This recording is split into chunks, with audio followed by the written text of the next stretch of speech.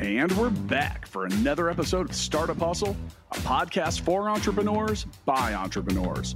If you want to start, own, or build a business, then you're in the right place. We bring you the real truth about what it's like to take something from concept to launch. From growth, innovation, experience, failing, or winning big, we've got you covered. So let's get down to business with another episode of Startup Hustle, brought to you by Fullscale.io.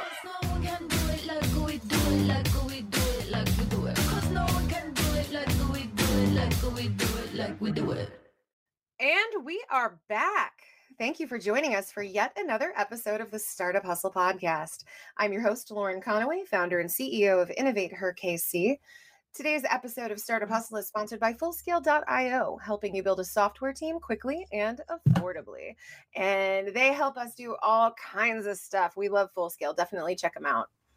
So today, for our guest, I'm very excited. We have a pretty amazing guest, and very selfishly, our guest today is going to be very helpful to me because our guest is an expert at growing your philanthropic organization. And we're going to have a really fantastic conversation. So Rita First Adams, she is president of Charitable and Philanthropic Management Council, based out of, looks like Concord, California. And Rita, we are just so excited to have you here with us today. Thank you so much for taking the time. Thank you, Lauren. Excited to be here as well. There's two reasons for my really wanting to meet you as well. And that is, I think the work that you've been doing on Startup Hustle, you have a unique role in the broadcasts, and you're following in the steps of Mr. Rogers. Because oh what my he gosh, wanted, Fred Rogers is one of my heroes. You have no idea. because I don't know if you ever heard him say that what he was trying to accomplish was that he was for the broadcasting of grace through the land. That was his whole concept of the show. And I feel that that's what you've been doing with your guests and the way that you present information and help all of us, that you bring a grace to all of this work that we're doing. And it's just so appreciated in this time of stress. And then the other thing is with Innovate Her KC, for me and my background, of course, you've got to understand, I'm always looking at your organizations and what are they saying and how are they talking about themselves. And here you are, belonging, growth, and respect. Everything we need right now. Those are so for our listeners at home, belonging, growth, and respect are the three foundational values of Innovate Her, for those of you that didn't know that. And I love that you found that out. You looked at that. That's amazing. Thank you. I'm flattered. But now let's talk about you, and let's talk about how amazing you are. Because we're going to spend some time doing that today. So I just want to hop right into it, and I'm going to ask you kind of the softball question. And I'm just going to say, tell us about yourself. Tell us about Charitable and Philanthropic Management Council. Tell us, what's your journey, Rita? Tell us about your journey. I'm going to take that, obviously the early second to just say, okay, this is who I am. And that is, my passion really is bringing solutions to the marketplace through philanthropy. Perfect. So I do it, through leadership development, organizational development, fund development, which is, as you know, is always near and dear to the heart of every philanthropic organization. It's the bane of my existence, and we're going to talk more about that later. It's part of life. So I really work to transform our nonprofit social impact organizations, because anymore they come in all sizes, forms, and it's no longer the silo that they must be a 501c3 or some form of NGO. Into better funded, more effective organizations. I build internal and external teams. Teams is big on my list, to increase and diversify the funding, because we need a team to get it done. I've worked with startups, both for-profit and nonprofit, organizations moving from organic to planned growth. And I work best with innovative, collaborative organizations that are focused on the common good. So that's really the bottom line. I think it's so cool that you are so clearly able to express kind of your ideal client. Like, this is who I really want to work with. So I want to take it back a little bit to like the 10,000 foot view. And I want to say, so we talked, there were a couple of words that we threw about in there. So there was NGO, which is a non-governmental organization. Great. There's a social impact enterprise. Great. There's a 501c3. There was some terminology in there that I want to get really clear around. And so talk to us the kinds of organizations that you serve and that you work with and that you lead. What is some of that vernacular that we can refer to? Well, in the United States, 501c3 is usually the term that we'll hear, because that's the legal status of an organization that is working for the common good and has the ability to receive contributions under Internal Revenue Service rules, laws, and regulations. So Right. that's why we typically hear that. And when it comes to tax exempt organizations, that's the mother lode, right? That's the one that Right. most groups want, because then you can accept a contribution from a foundation, from an individual, from a company, and they may take a charitable contribution deduction. So that's a good part of that. But a lot of this good work is being done through B Corps and through, and as you know, B Corp, benefit corporation, it depends upon your location. B Corp is the international certification that you can apply for, not just in the United States, but from other countries. And then benefit corporation is actually a legal status again within the United States. So at NGOs, it's any of us who've done work with international organizations will tend to use that term, because non-governmental organizations translates outside the United States. Yeah. So, and I think it's important to kind of underscore that at least in the States, you can have a 501c3 designation, you can have a 501c6 designation, like there are any number of different kinds of, but the bottom there's line, like 27 different ones. Charitable philanthropic organizations who are enacted to serve the public, to do some form of public good, whether that's schools are. Is that a 501c6? Schools and universities? Nope. Actually, which one is it? Some of them are still like the state university is state. However, state universities may receive contributions. Right. So Yeah. So there are any number of designations, but the point is, the business that we are talking about today is that those organizations that, however they're structured, they are doing some form of public good, serving people, finding a way to help people in a very intentional way. It's part of their organizational structure, right? That's why they exist. Correct. Yeah. So that's what we're talking about here. And I think what's really interesting is the fact that I think when a lot of people think about like nonprofits or philanthropic organizations, there's this idea out there that we can't make money, and that we can't run ourselves like we're a for-profit business because we're different. And I just did air quotes for folks listening. And I want to talk to you a little bit about that. When we're talking about growing revenue channels and, building pipelines for these types of organizations, I think sometimes we kind of shoot ourselves in the foot, because there's this perception out there that like, we're not supposed to have a lot of money, and we're not supposed to be focused on making money. We're supposed to be focused on the people that we serve. And while that's true, it makes it a little difficult to keep the lights on sometimes if you don't approach it the right way. So talk to us a little bit about that. That's correct. Basically, what I try to tell my clients is, if it's legal, we can do it. Simple as that. Okay. All right. That's the bottom line, because as you're saying, okay, just like, so any kind of a business, and Startup Hustle is a fantastic resource as far as businesses at all levels of their growth. Well, the same thing comes with charitable and philanthropic organizations, right? Is that we're at all levels of our growth. And there's some organizations that will always be, because of what they do, possibly some form of contribution is really their major funding source. There's others that a lot of government sources. Arts are phenomenal as far as making money, right? How many arts organizations, right? You walk in the door, you're buying a ticket, you're buying programs, you're buying sponsorships, you can buy food. If you go into museums, you can buy gifts for your family. There's funky rules that go with that as far as how you account for it, which we don't need to necessarily go into today, but we can if you want. But if it's, basically if it's legal, they can do it. You might end up paying a tax on some things that you do. But as I try to tell my organizations, if you're making enough money that you have to pay taxes on it, maybe that's a good thing. Yeah, for And as sure. long as you're still making money on it that benefits the organization and the work you do and the people you serve, that could be a really good thing. It shows Yeah, you're successful.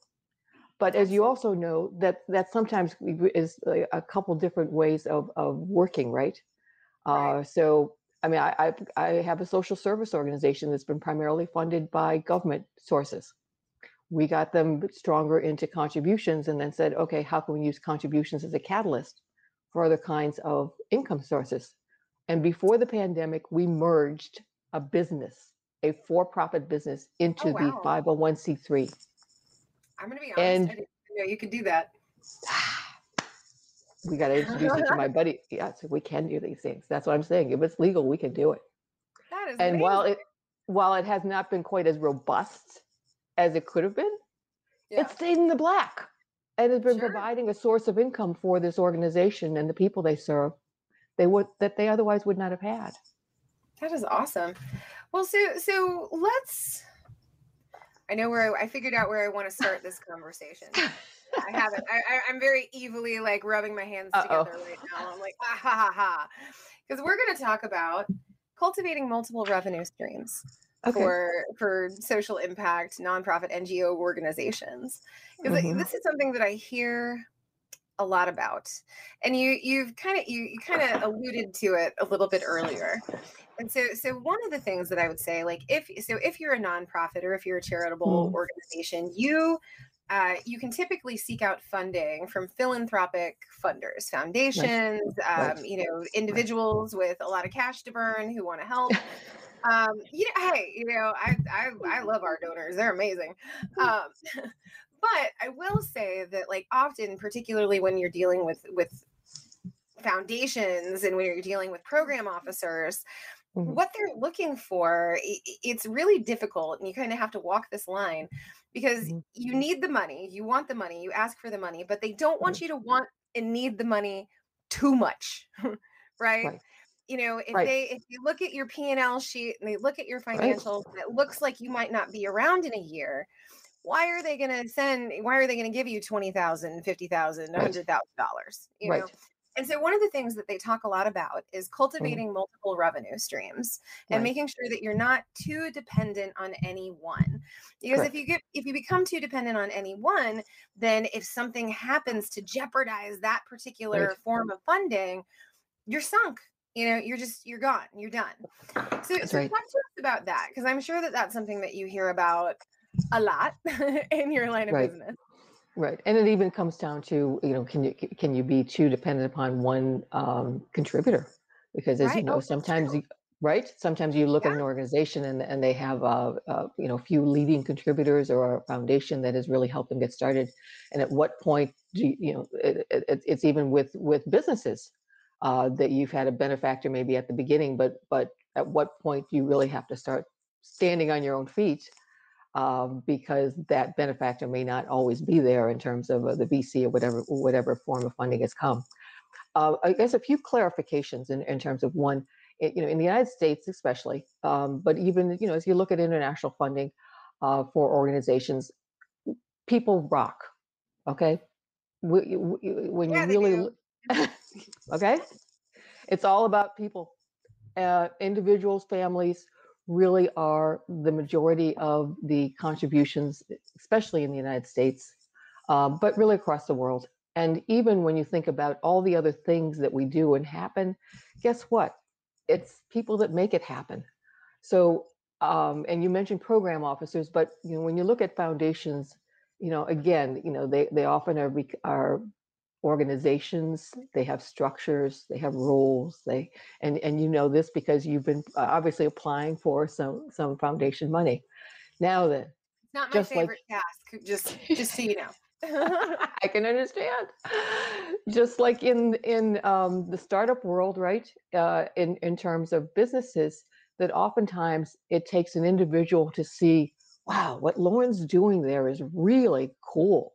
This is something that I want to participate in, right? Right. And then you start having that connection, and then that person, may have the opportunity to write that check. I worked with an MIT engineer who had built his company, one of the early dot-commers, sold his companies, was one of the early ones. So he's not, it wasn't the biggest payoff, but it was a good payoff, and he's very comfortable. And he's trying to figure out what he's going to do next. And he gets diagnosed with multiple sclerosis, shy of 40. Oh no. So he starts, like any good engineer, to look to see now what, and what's the research, and what are my choices? And he realizes the way medical research is done in the United States is really not very linear at all. And he gets concerned. So he decides to start his own organization.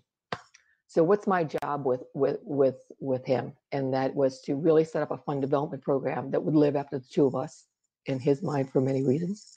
And then 2 was to teach him how to ask for a gift of $1 million. And that's and so much money. Not in his mind, because he'd been taught, he'd built a company. It's a drop in the bucket when it comes to medical research, but still, I'm like, I can't imagine asking for $1 million. But he built a tech company and had multiple employees, and he was used to dealing with VCs and getting up in front of them. He said, Rita, I know what to do with there. And I said, I know people who can write that check. I don't know how to ask them for that versus an investment in my company. So I gotta tell you, Rita, I don't know how to do that either. I'm terrible at asking for money. I can talk about Innovate Her all day long, and I can get people really excited about it and like, go women, and then it comes time to be like, would you give me some money, please? And I just fall apart. I don't know how to do it. It's hard asking people for money. It is hard asking for people for money. And it's one of the things that even when people talk to me about either starting an organization, I always tell, look, unless you're willing to talk to everyone you know about what you're doing and how you're doing it, and even at some point asking them for money, including your own mother, don't start it. You have to get really, really comfortable with that aspect of it. That was actually so on Startup Hustle TV, they asked us at one point, like, what was your greatest learning curve or lesson? And that was my answer. Like, the fact that being the leader of a social impact organization like Innovator, like, I did not, there are things that I'm really good at. There, like the grassroots organization, the buy-in, the enthusiasm, growth, like I'm good at those things. But I did not realize that like 80% of my job was going to be fundraising, constant fundraising, always fundraising. How can we make money? How can we get people to give us money? It's just, it's interesting. Yes. And it's hard. It is hard. And it is one of the things that often burn out the leadership as far as because of that concern about money. But I'm going to backtrack just a couple seconds because I use the words charitable and philanthropic. And for many groups, people think, well, they're the same. They're really not. Robert Bremner was a professor of history at the Ohio State University, and he became known as the historian of American philanthropy. And his take on it, and he also did a history and impact of social service programs or social programs in the United States, and impact of poverty and all kinds of other things. And that's how he ended up really learning more and more about our philanthropic organizations. And his thought was that charity relieves need and philanthropy rewards promise.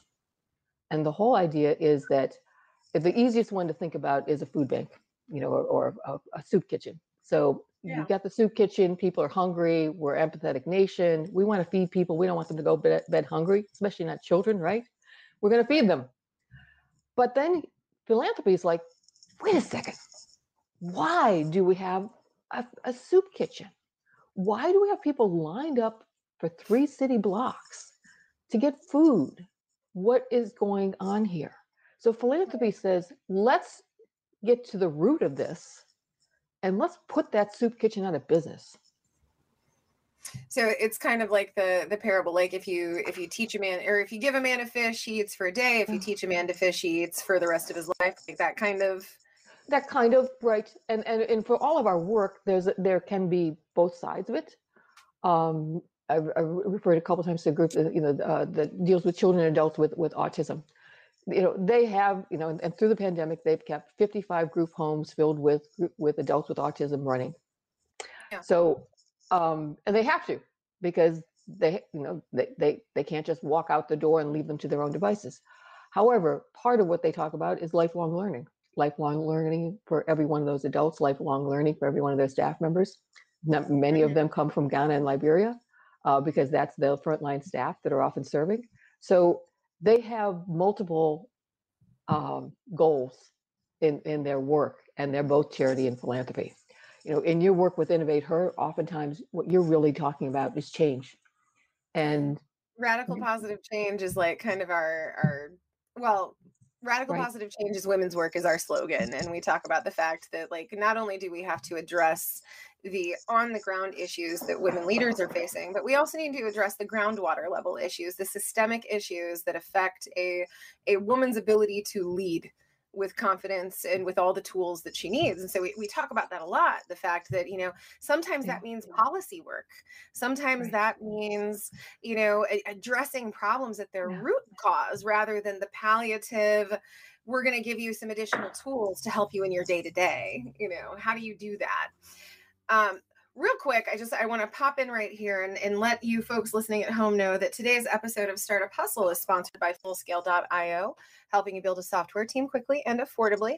And I do also want to just note that because we're talking about philanthropy, I personally know that Fullscale, they do some amazing community work here in Kansas City and beyond. They're extremely committed to community. So I just wanted to pop that out there, because I don't know if we talk about that enough around the Startup Hustle halls. But we love Fullscale. Definitely check them out. They can help you. They can help you build your product, and they can help you do so in a really, really inexpensive way, in a highly effective way.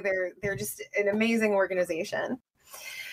So Rita, I want to get tactical with you, because I feel like we've got some listeners at home who are they're gonna listen to this episode and they're gonna say, all right, well, all of this is great, but what do I do?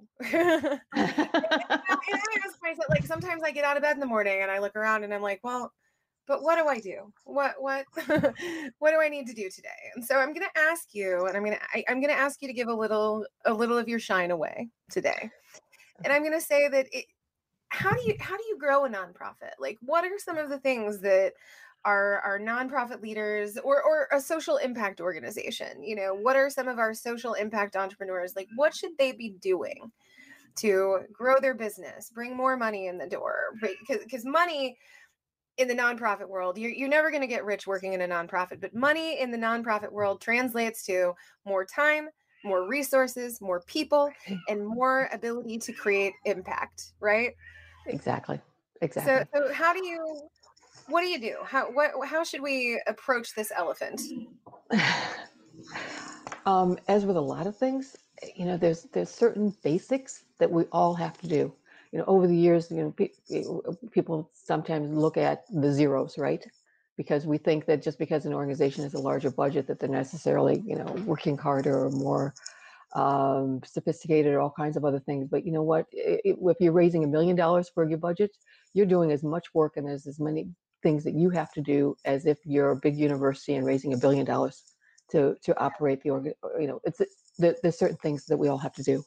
Now then, it's funny. I just had this conversation with a board member who was looking to see for their organization, and we start with mission, vision, message. Are we really clear? Is it compelling? When you walk out the door, do people really understand it? Do they feel it? Where to start is, are you listening to the people you serve? Are you listening to the community? Because a lot of this is really building teams, building community. And sometimes founders get really excited about a certain area, and you've seen it, especially in businesses. But until you can make the sale, i.e., will people join you with their contributions or help you with other forms of revenue streams? That's finally becomes the kicker to find out, how committed really are they to that mission, vision, and the message that you're producing. And you really have to have teams that live and breathe their values. And that teams can be volunteers, they can be volunteer and staff, it can be but board members, by the way, are volunteers. So if I don't call them out specifically, that's part of that volunteer team. And finally, you work the process, just like you do with any company, as far as when you sit down and say, okay, well, in this ideal world, what would it take for us to do our work well? Yeah. And then say, okay, then what kinds of revenue, would we possibly generate these kinds of revenue? A lot of organizations, I think, get stuck with looking at events or foundations, and they're good places to start. And it may be good ways to bring people to the table. But finally, you really need to be looking for key individuals who are going to be as excited about that mission and vision as you are, and really willing to walk to the ends of the earth to help you get it done, because they're the ones who are going to help open some doors and get you into new places that you otherwise would never get on your own. So as much as possible, I mean, and it may sound simple as far as, I've just finished like 3 months of discussions with board and staff of one small organization on their mission and vision and their values. And when they finally got it in print, they're like, okay, that's really who we are and what we're doing. And now they're really at a point that they can start talking to other people to bring them into the fold and say, this is how our community is going to change when you get involved with us. How do you want to be part of that? So that's storytelling, really. It's storytelling. Yeah. So how do you communicate? So every person I know who leads an organization that is devoted to social impact in some way, no matter what it was or what it is, every single one of us, we have a vision. We have that. This is not just a vision statement, but like for me, in a perfect world, every woman, no matter color, religion, socioeconomic background, every woman would have the confidence, the tools, and the support that she needs in order to lead initiatives, lead companies, lead boardroom. Like, I don't care what you're leading. You could be leading your family. I don't care what it is, but I want women to feel good and feel supported in doing that. That's my dream. That's my goal. And that's every decision that I make for Innovator relates back to that goal.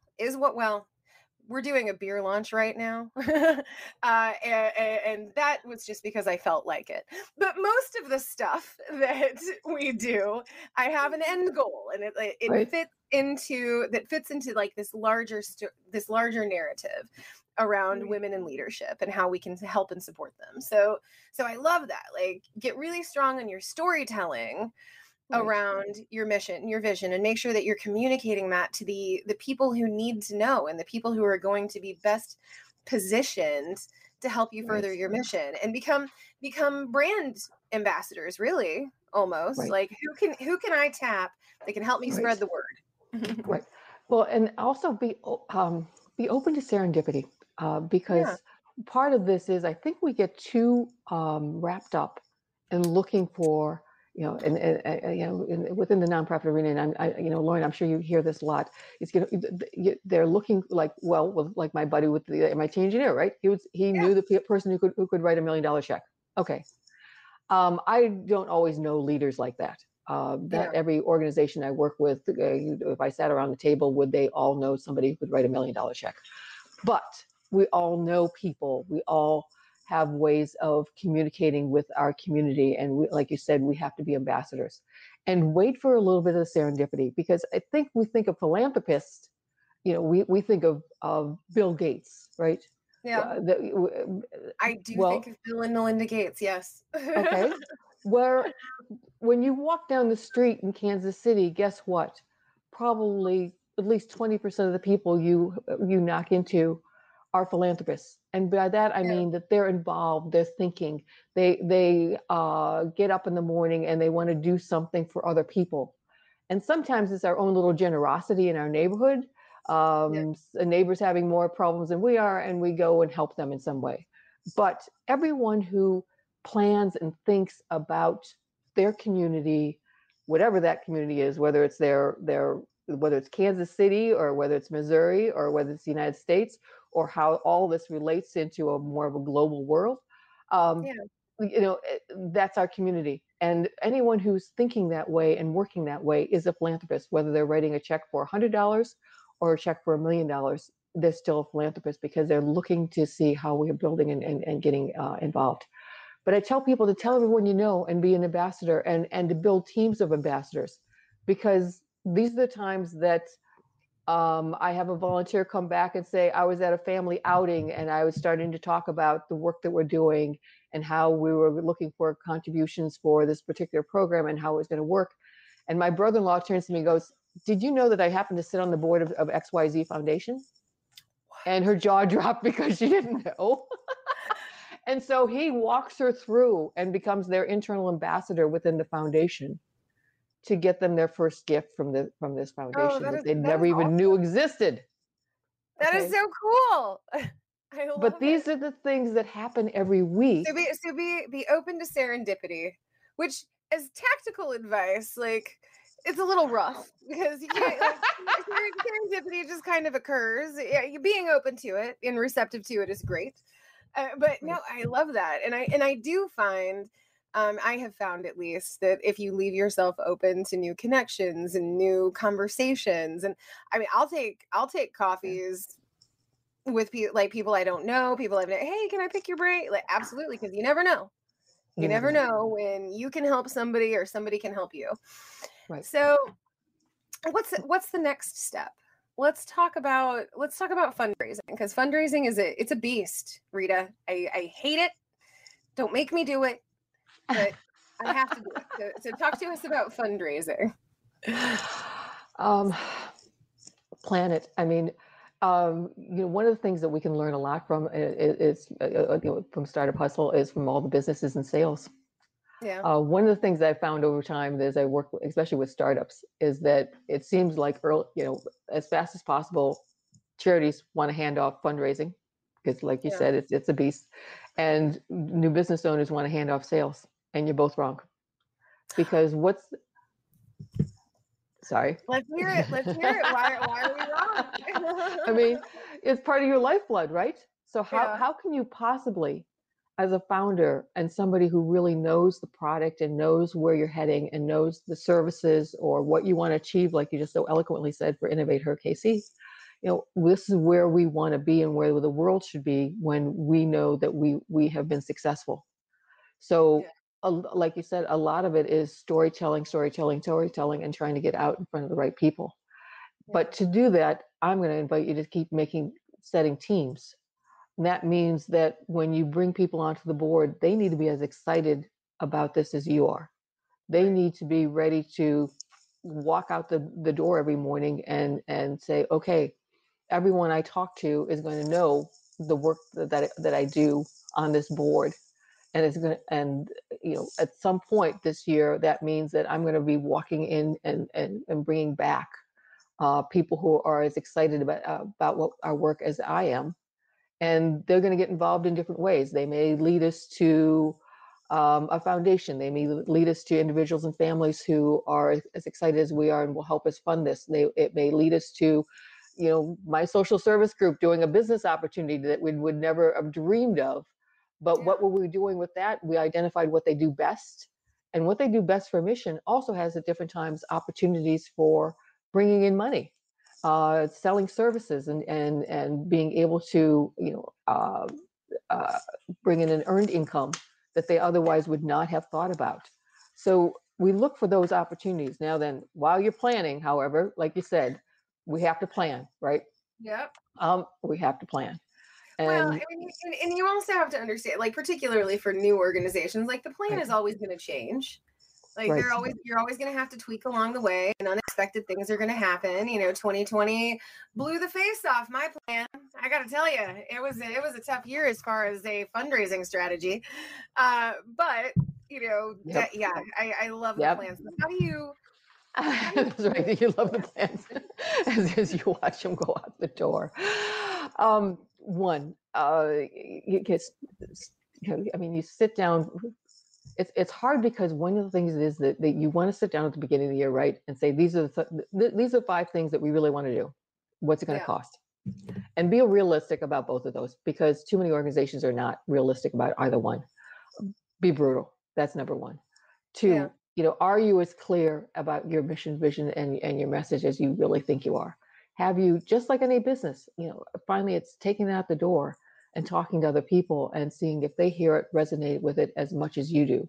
And every time you talk to people, be asking those, be asking questions to get their feedback, to hear, how are they interpreting what we're talking about?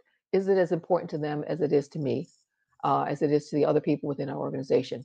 Because I think sometimes we get happy ears, just like salespeople, and that's one we do. I'm going to use that phrase. I just want you to know that. Happy ears. That's something about Bob Ross with his happy little trees, but there you go, happy ears. Because we just think everybody's going to love what we're doing, right? And get a mindset too of, I had a volunteer, George, that was great. He was, he was teaching the youngsters. He was in his 80s. He's teaching the guys in their 40s how to raise money. He said, what better thing can we do for an organization, for our community? He said, we're helping the people we serve because we're going to have more resources. The organization itself should be feeling great, because what's better than your own neighbors saying you're doing such fantastic work, we want to give to you. And then he said, and finally, I'm helping that person because I'm giving them an opportunity to participate in their community that they otherwise would not have had. So a lot of it is your own mindset of when you approach other people, you're giving them opportunities to do something really great. And I think part of it is we keep thinking like we're giving them opportunities. We're hand delivering on a silver platter ways for you to participate in your community. And, oh my gosh, I love that as a message. And I don't think I've ever messaged it that way before. Right. And that's interesting because at Innovator, so one of our foundational ethics is low barrier to entry. We don't want to impose high price tags. We want to make sure that as many women can access the services and support that we provide without having to worry about time, geography, and most of all, money. We want to democratize access to opportunity is kind of the goal. And what's interesting is, for the longest time, I would stamp in I wouldn't stamp my feet, but I would get really passionate about people would be like, well, you should charge for this, or you should charge for this, or you should. And I would just be like, no, we do not build the strength of our organization on the back of the people that we serve. That's not what we're going to do. We need to reach out for corporate sponsors and foundation grants and all of these things that remove the onus and the burden and responsibility of keeping the lights on for us from the constituents we serve. And we had so many conversations around this.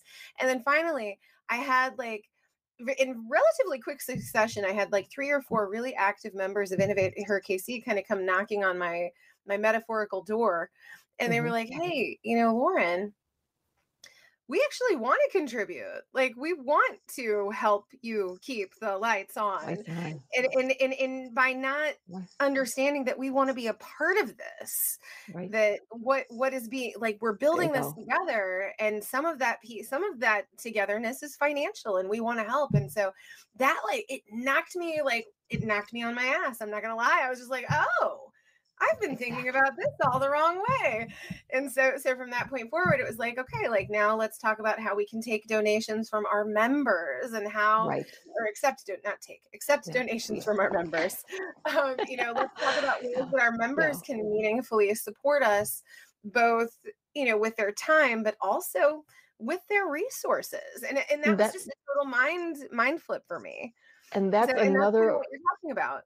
good example of listening.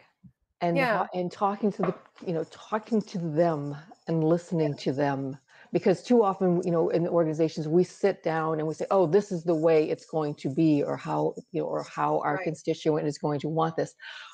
Have we asked them? Yeah. And you're right. A lot of them do want to participate in different ways. And, you may want sliding scale. There's all kinds of ways, but talk to them. Yeah. What do you recommend we do? How do we, and will you help talk to the fellow constituents, right? Other women participating in this, will you do that?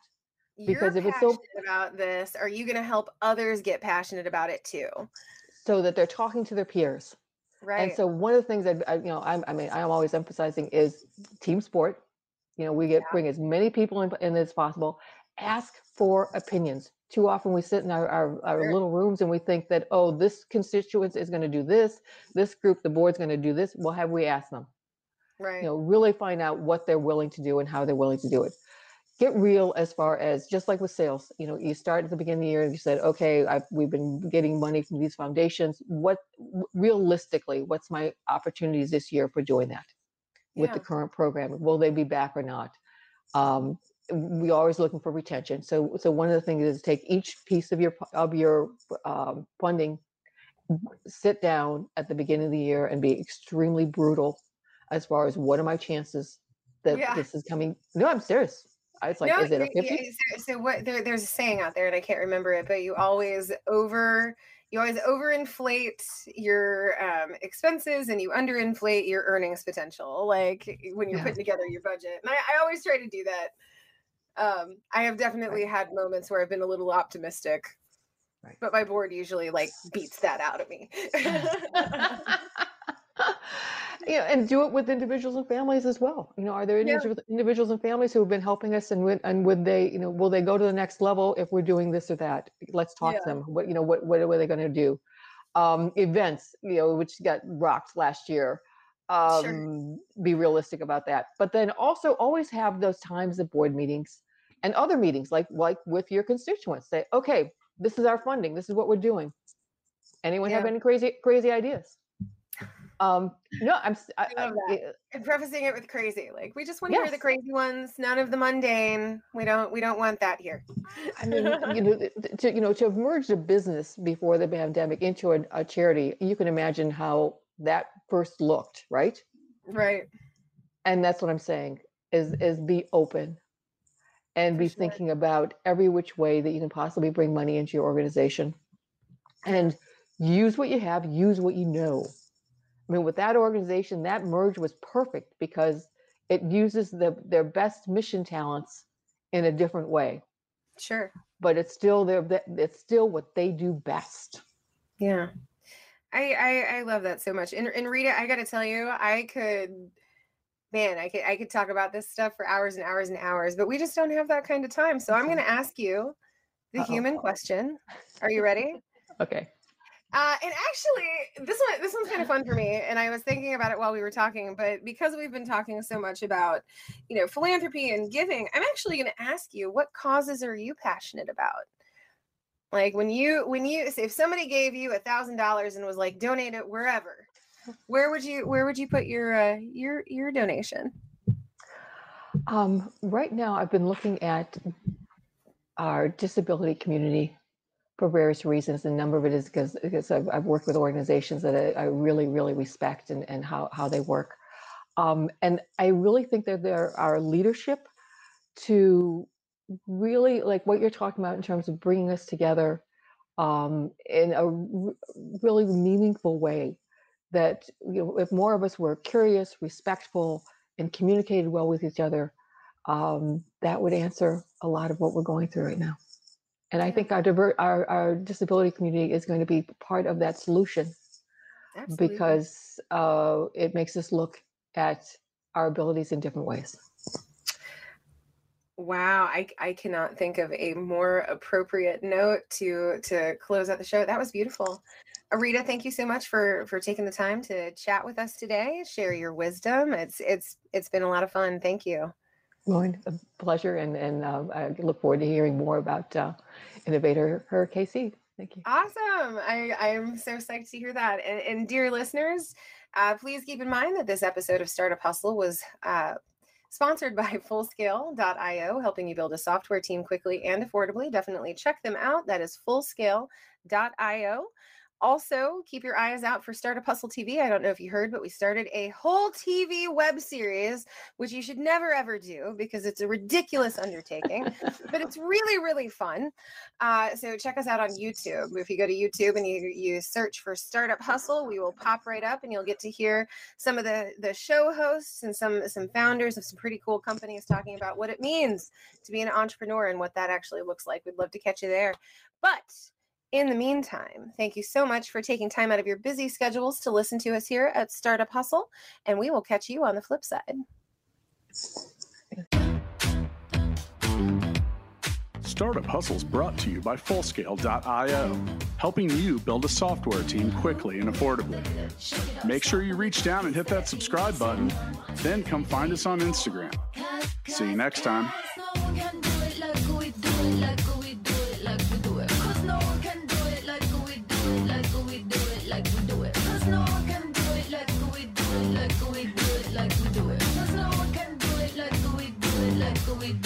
We do it.